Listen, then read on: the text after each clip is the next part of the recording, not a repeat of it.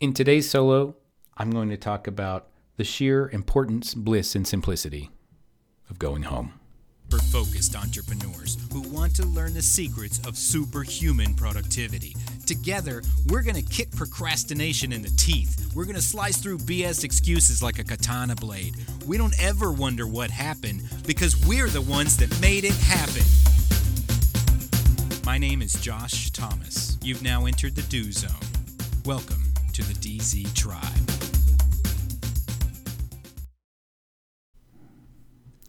Some people won't waste a dime on something, but yet waste half of the day over $1. Kevin Burrell. DZ Tribe, Josh Thomas. I'm so happy to be here with you. I'm happy to be in my home. And that's the topic for today is home. I recently bought a house, and I've been nesting.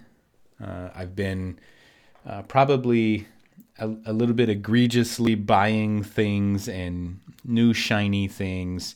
I was Amazon's #1 customer for a while. In fact, I was kind of jonesing and having withdrawals a little bit one day when I didn't receive any boxes at the door. I don't know if you've ever had that feeling, but it was kind of weird for me because I'm like, yay, more stuff. Wait, where's all the stuff? So anyway, everything's pretty much settled down and I'm home. And I want to talk about being home and how important that is. And how no matter what happens in your life, you're always going to find a way home. You're going to make it home. And I'm going to tell you 2 stories that will really illustrate that point. First, I want to share with you someone who is near and dear to my heart. His name is John Paul Mendocha. And a little over a decade ago, when I was just a wet behind the ears entrepreneur, just learning how to get things done and learning how to figure things out, I needed direction and I needed guidance. And I was able to get an opportunity working with Perry Marshall. And he was at the time the world's foremost authority on Google AdWords advertising. And it was a very influential position for me. But one of the perks that came with was something of a mentor in John Paul Mendocha. He's a guy who's been around the block. He's done all of the things. And he took me under his wing and he taught me all of the things that he could and everything that he knew. And he was a tremendous influence on me for the longest time. And so just a little bit about John. If you're not familiar with him, you should get familiar with him. Fascinating dude. He has a book called Position to Win, by the way, if you're interested in that. And he has been around. He has been a consultant for businesses for more than 40 years. But before he did all of that, he was a teenager counting cards in Las Vegas for some really seedy-ass people. And that's how he got his start.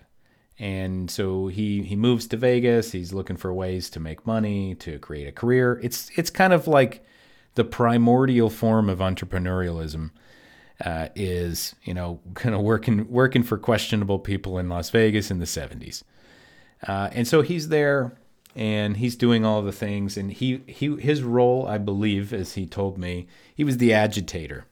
When you sit down at a poker table and people are playing you, if you will, there's one guy that's going to come in and just try to piss you off so that you make stupid bets, and that was his job. I'll leave the rest of the story out because I'm not sure how much of it he doesn't want out there in the public sphere. But if you are curious, if you reach out to John, I'm sure he'll tell you all of his stories. Anyway, so he had a short career in Vegas doing questionable things for questionable people.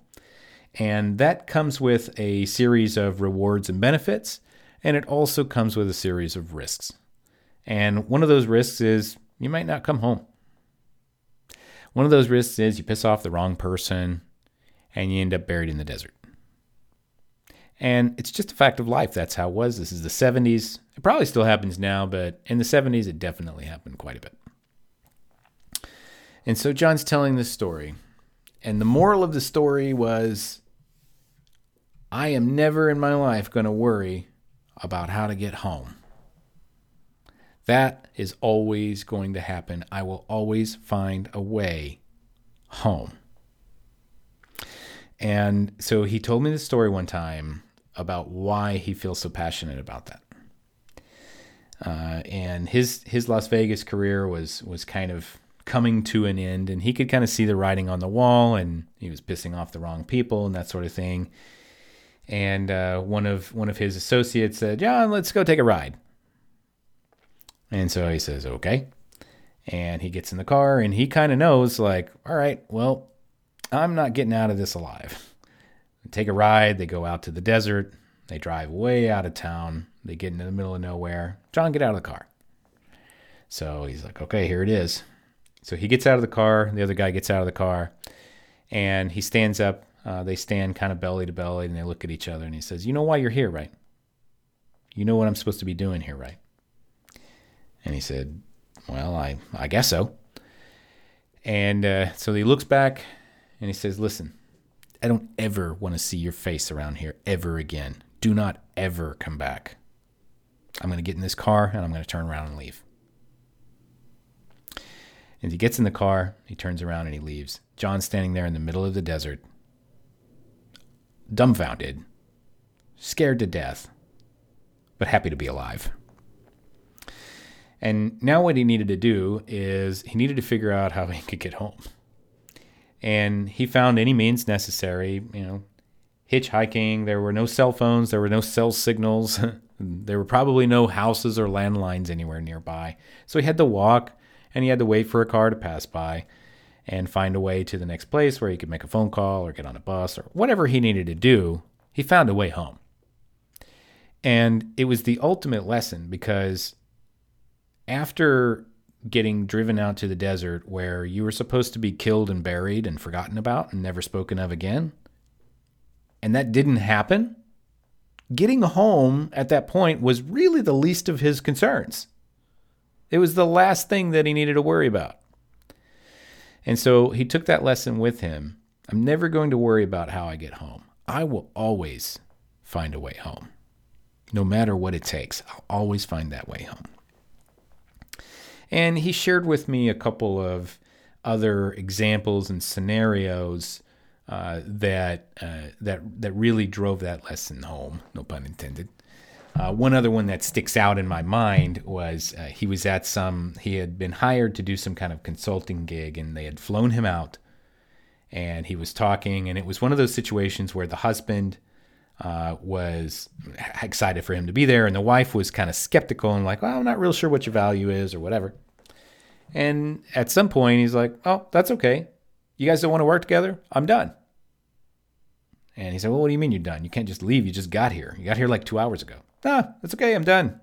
But I mean, how are you going to get home, man?" He's like, "There's taxis, there's airports, there's airplanes, there's flights leaving all the time. I live in California. I'll find a flight home." And so he walked out the door, hailed a taxi, went back to the airport, purchased a flight, got on the plane, went home. Same day that he got there. "You know what? I'm done. I don't need to be here. I'm going to go home." And he didn't worry about how he was going to do it or how inconvenient it was, because it was time to go home. And I'll give you, so that's John, and that's one of the best things that I ever got from him was that lesson. And I applied it. I was able to apply it one time, several times actually, several major times. But one time that stands out to me is this was years and years ago. I had been visiting Mexico. I was dating a lady who was Mexican and who lived there and was from there.